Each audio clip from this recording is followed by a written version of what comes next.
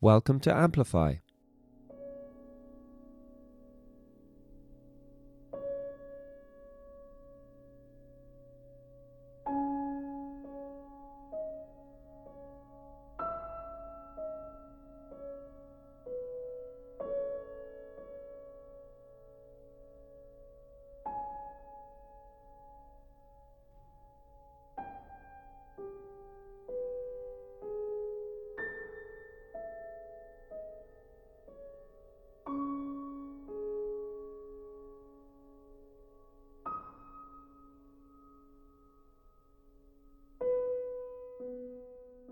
I'm Jonathan Grimes, and you're listening to Am Koppenplatz by Gareth Sholdes, performed by this week's guest, Michael McHale.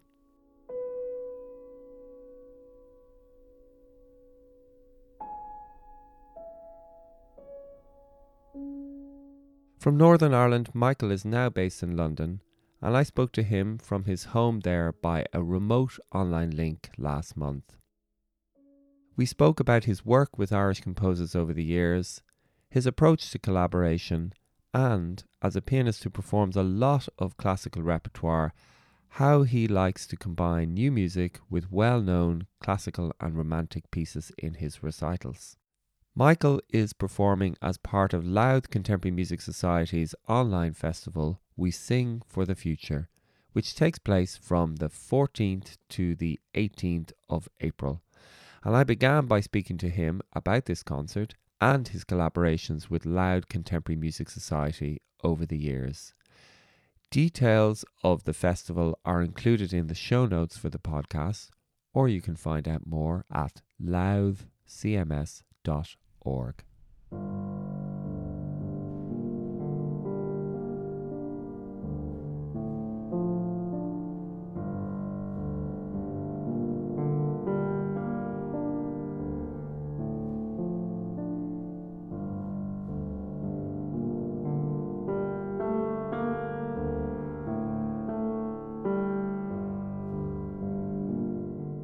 This is a great online festival initiative by the Louth Contemporary Music Society. There's all kinds of different concerts over the several days of the festival, but the concert that I'll be performing in features the music of Lawrence Crane and Cornelius Cardew.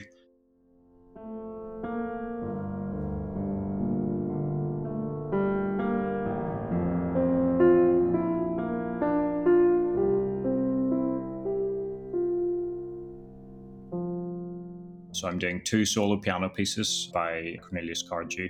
One of them is very short. It's based on an Irish ballad, The Croppy Boy. The other one, We Sing for the Future, is on a much bigger scale, where he takes a hopeful workers' song and kind of extrapolates it almost in the way of a set of variations almost. And then the pieces by Lawrence Crane, there are some performances of his music by Apartment House, and also this piece, Glee Annie Prog, which means the progressive years. That is with the Irish flautist Fiona Kelly. I had never actually performed Lawrence's music before, so it was a real thrill to have him there at the sessions, and we also did a Zoom call in advance to prepare and to discuss his music. His style is really interesting in that he takes these often quite simple little musical devices, like a fragment of a scale or an arpeggio, and then he kind of randomizes it and then adds in these humorous effects as well. So it was really fascinating to get inside his mind a little bit, and hopefully we did it justice. Do you enjoy that sort of interaction with composers around the performance of their work, where you're having to, in this case, have Zoom conversations and sort of find out where the composer is coming from, and likewise where you're coming from? Absolutely, yeah. Because a lot of the time I'm playing music from the classical romantic early 20th century era, where it's impossible to ask the composers what they really meant by this marking or that marking. The interesting interaction, I guess, between a composer and a performer is that one of them is a piece of paper and one of them is vibrations in the air. There's a kind of life in between as it transitions from one to the other that the composer can never be fully in control of, or the performer. So it's always that combination. The performer will always, by definition, add something to it, but the composer, if they're able to talk to the performer, even the way they talk about it, even if they're not changing something on the page, but the way they describe their inspiration for it, that can have a huge effect on how the performer then interprets the notated score. So that's always a fascinating process for me. And every time I've had the opportunity to work and discuss with a composer, it always ends up very differently to how I would have just interpreted it on my own. And I love that. In terms of this particular concert and this particular festival, you mentioned that as a consequence of the pandemic, it's an online festival. So that supposes that you're actually pre-recording these concerts. How do you find that experience? I mean, does the whole process of recording the concert, does it feel more like a recording or a performance that just doesn't have an audience or an imaginary audience? I'd say it's somewhere in the middle, but definitely closer to a recording, because the thing that really for me makes a live concert different from a recording is that actual interaction with a room full of people. You can feel reaction in real time as you play. Sometimes it's a good reaction. You almost feel a kind of electric silence. You can kind of almost feel concentration. Or, sometimes you can hear people shuffling papers and coughing and snoring and whatever else. And, you can potentially take those as more negative reactions, but you always feel something which you just can't in the same way in an empty room. I know this is now a bit of a cliched question to ask a performer. How much do you miss the live experience of performing to full halls right now? I do miss it hugely. It is that little adrenaline rush that you get in the wings before you go on stage. Even feeling the acoustic change from the rehearsal to the concert, as there are hopefully lots of people filling up seats and changing the sound in the room. There are all kinds of little things that have become habitual in a way for anyone that performs regularly. For that to just be taken away is always going to have a huge effect. So I really hope that we are all able to start performing again, hopefully later this year or next year, or whenever it might be. And hopefully the audiences feel the same way, and that they miss that buzz of anticipation of booking their tickets, and then on the day of the concert, traveling to the venue, maybe grabbing a cup of coffee or a bit of lunch or whatever. And again, there's a ritual to that is habitual for music lovers, and that's been taken away from them just as much as it has been from us. You've been involved with a number of other Louth Contemporary Music Society collaborations and recordings in the past. How important have these been in your own new music journey, as it were? I think they've been hugely important. Just in general, the work that Eamon Quinn and his whole team at Louth Contemporary Music Society, what they've achieved and done in a relatively short space of time is fantastic.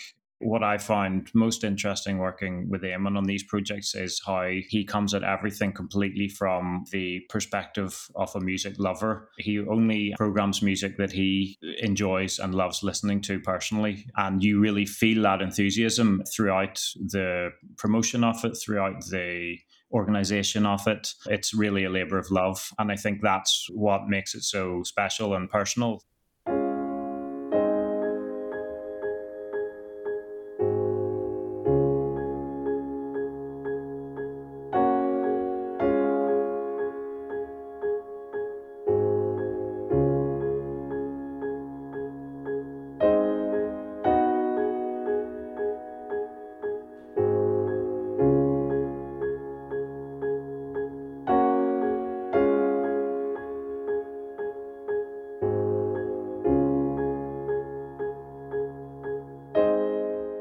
The first one that I worked on was when Arvo Pärt came over to Ireland, and we did a couple of concerts in Drogheda and Dundalk.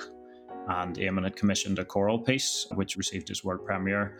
And Joanna Petku and I performed some of his violin and piano pieces, and I played a couple of solo piano pieces too. And the audiences were just unbelievable. There wasn't an empty seat. For him to create this massive audience for contemporary music in an area where it was niche at best before that is a huge achievement, I think.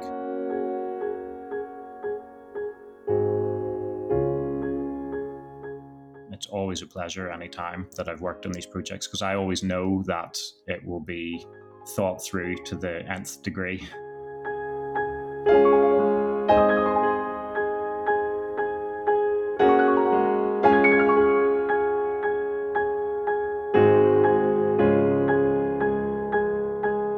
There's something about coming at music from a different angle that can change the public's perception of it. If people feel that contemporary music is forbidding and elitist, or they're going to hate it, or they're going to find it frightening, then you're never going to be able to attract a different audience. Whereas I guess Eamon's attitude was to say that this is great and you're going to I love it, so there's no reason why you won't love it too.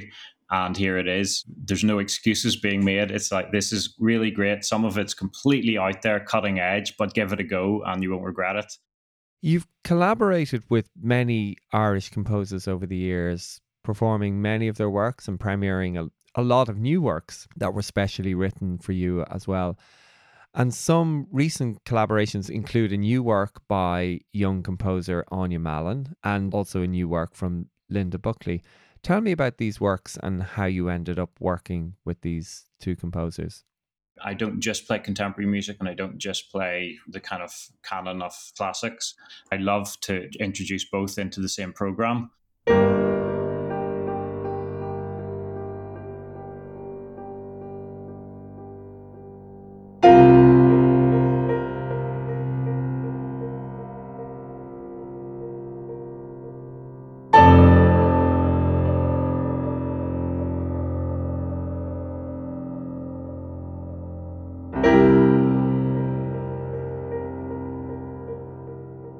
Several projects I've done with Ergados. I did a Schubert impromptu album with them, where between the set of Opus 90 impromptus, Garrett Shawldice, Benedict Schlepper-Connolly, and Simon O'Connor wrote an interlude. It went from being 30-minute set of 4 impromptus to a 60-minute set of 4 impromptus plus the 3 interludes.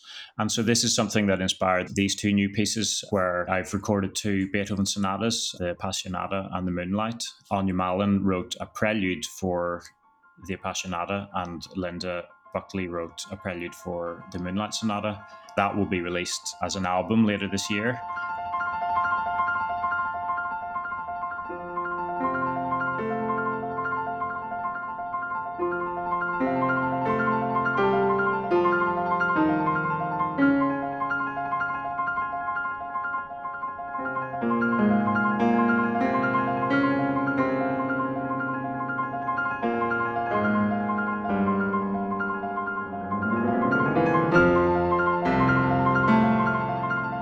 Anya's piece was commissioned by Moving On Music with support from the Arts Council of Northern Ireland, and that was due to be premiered in Northern Ireland in September last year, but of course that was cancelled and hopefully will be eventually happening in February 2022.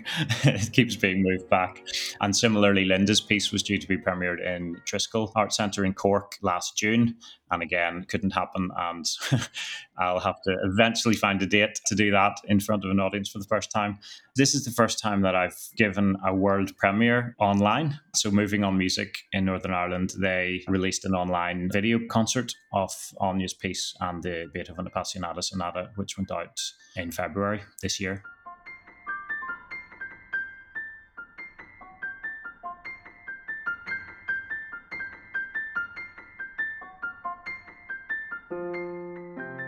So those pieces were written from the point of view of how they might sit alongside those 2 Beethoven sonatas that you were performing with them. Exactly. My plan for the future for these pieces would be that anytime I was programming one or both of those sonatas, that then I would play the prelude alongside it.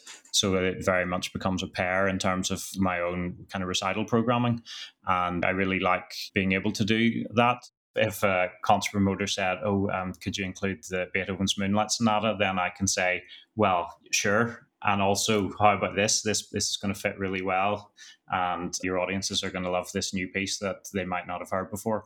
So from my point of view, it's a great way for me to explore all the different aspects of music that I like to play, to promote Irish composers and also to play classics like Beethoven and Schubert in the same concert. I think that approach works very well in terms of exposing audiences who may be slightly less aware of new music and living composers. And the thing that I like about doing that is if I'm playing a recital somewhere where It's quite a conservative audience traditionally, where they would never do a new music concert. The number of times where I've played a 21st century piece by an Irish composer in my program, as I say, I usually try and find a way for it to fit well in the program. But the number of times where I've programmed some new music amidst more traditional repertoire, and that the audience's favorite piece of the night has been one of these new pieces by a composer that they previously didn't know, I find that very heartening and also interesting. Whereas if they had seen an advertised concert of all of these composers, they may not have gone to it. So it helps the reception or their reception of new things. Exactly, yeah.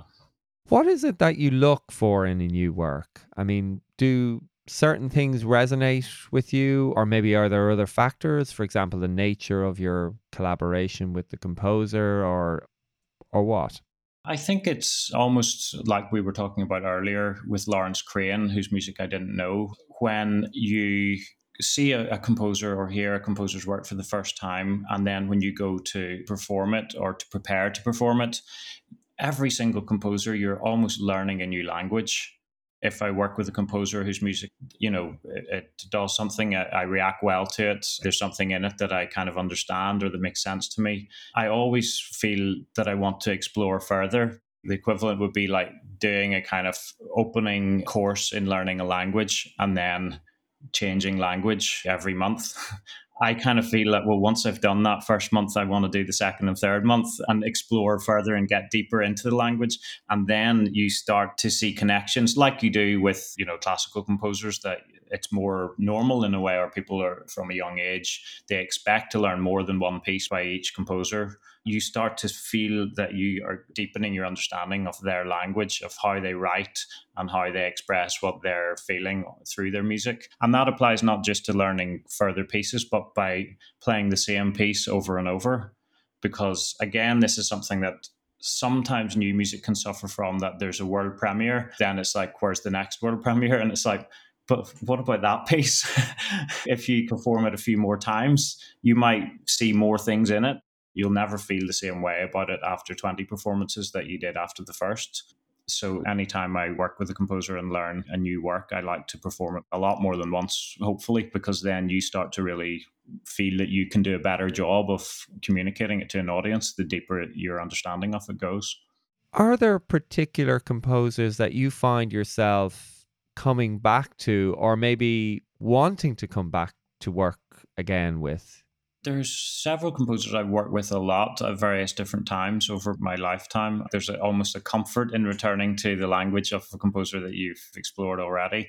And one of the composers I've worked most with is the Belfast composer Philip Hammond, right back to when I was about 15 or 16 doing the BBC Young Musician of the Year competition. My piano teacher at the time, John O'Connor, suggested that I play French Blue by Philip Hammond, as it had actually been one of the test pieces for the Dublin piano competition.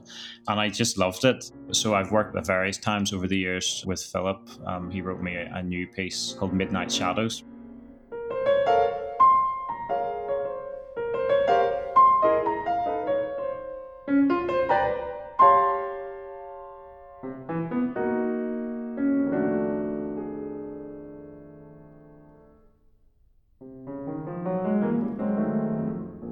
And then we collaborated on an album called Miniatures and Modulations, where Philip wrote a series of about 20 short pieces paired with the Edward Bunting Irish arrangements. That's been a really great collaboration, and in a way that culminated, if you like, in a piano concerto commission for BBC Radio 3 a few years ago, which I also recorded for RT Lyric FM.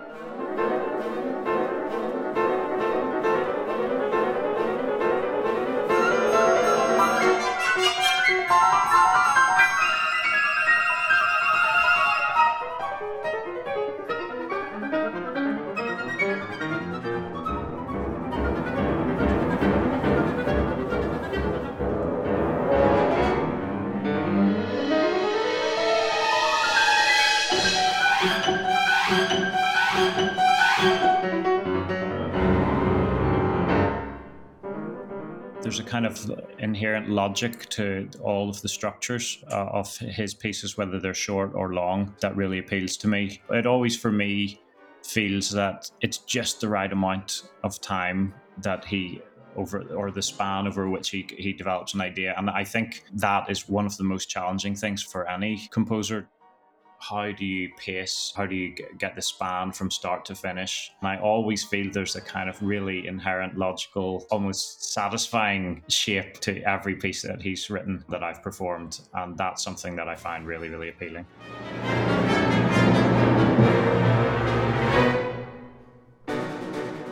Talking about piano concerto, which Philip wrote for you, the other composer who has written a piano concerto that you did some years back is Gareth Shaldas. Yes, I've worked a lot with Gareth and Benedict Schlepper-Connolly of Ergodos, and I really, really love their music. In a way, they tick a lot of the boxes of the things we've already talked about, both that interaction of how a piece sits in a program. They think so deeply about that. And also what we were talking about Eamon Quinn earlier with the Louth Contemporary Music Society, how each concert and each project is very personalised. Garrett actually wrote a piece for me for my first solo album. Ever since then, I've performed a lot of his music through the Ergodos, both solo piano and also ensemble pieces. So we discussed for a while about working on a concerto together. And Jerry Keenan at the Irish Chamber Orchestra was very supportive of the idea. The Arts Council of Ireland supported the commission with the grant, and we were able to perform it again more than once in in Limerick and in Dublin with the Irish Chamber Orchestra with Gabor Takash conducting.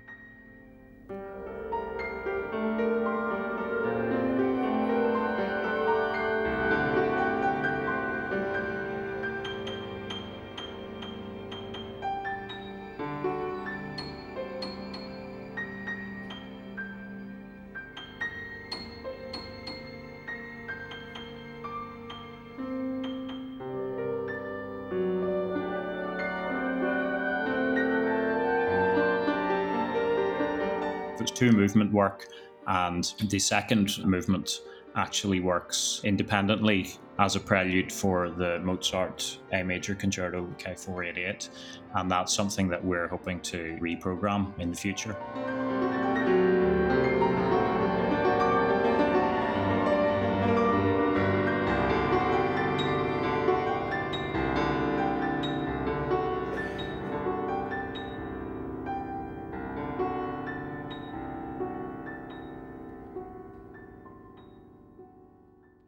Bringing you back to the, and I'm sorry to do this, bringing back to the experience of the last year and the pandemic, I was just curious to ask in terms of, your own experience over the past year, which we've spoken about, and reflecting on that, has it caused you or made you think or maybe go or consider going in different directions musically, or cause you to reflect more on your future work?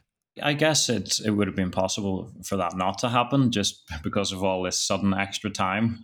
I'm desperately hoping that I'll be able to return to giving concerts in the way that I was before, because it's such a passion of mine and I love it so much. Yeah, it has been a good opportunity to think about different directions as well. And I've been very grateful to have a part-time teaching position at the Cork School of Music, which I've been able to continue throughout. So that's been a real help to give my week some structure. And also the Dublin composer Andrew Sinnott, during the first lockdown, wrote a new piece for me, which will be performed hopefully later this year with the RTE Concert Orchestra. So I've been really enjoying getting to work on that with more time than I normally would, if you like. Something I've always loved doing over the years is writing my own arrangements. So I've been able to do a little bit more of that. And I even ended up getting a composing commission myself last month, which I wasn't expecting, to write an organ chorale prelude by the Portico Centre up in Northern Ireland for their wonderful organ there. So I wrote a little organ chorale prelude on the Wexford Carol. This is potentially something that we might see more of from yourself in the future? I'm not sure about that. I do love doing arrangements. In a way, it's more scratching the creative itch, whereas when you're performing other people's music, all your creative energy goes into that interpretation, whereas to kind of create something from scratch yourself kind of feels very different, and I do enjoy that process. And I also think it helps to well, firstly, admire how impressive composers are who are, really doing it properly. I think all performers should try and compose something so that they can realize how difficult it is and have a little bit more admiration for composers who are able to do it so much better than they can.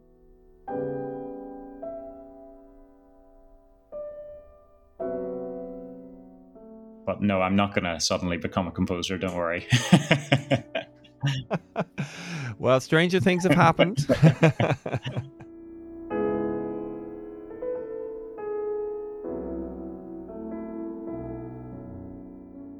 Michael, thank you so much for your time today. It's been wonderful chatting to you. You too. Thanks a million, Jonathan.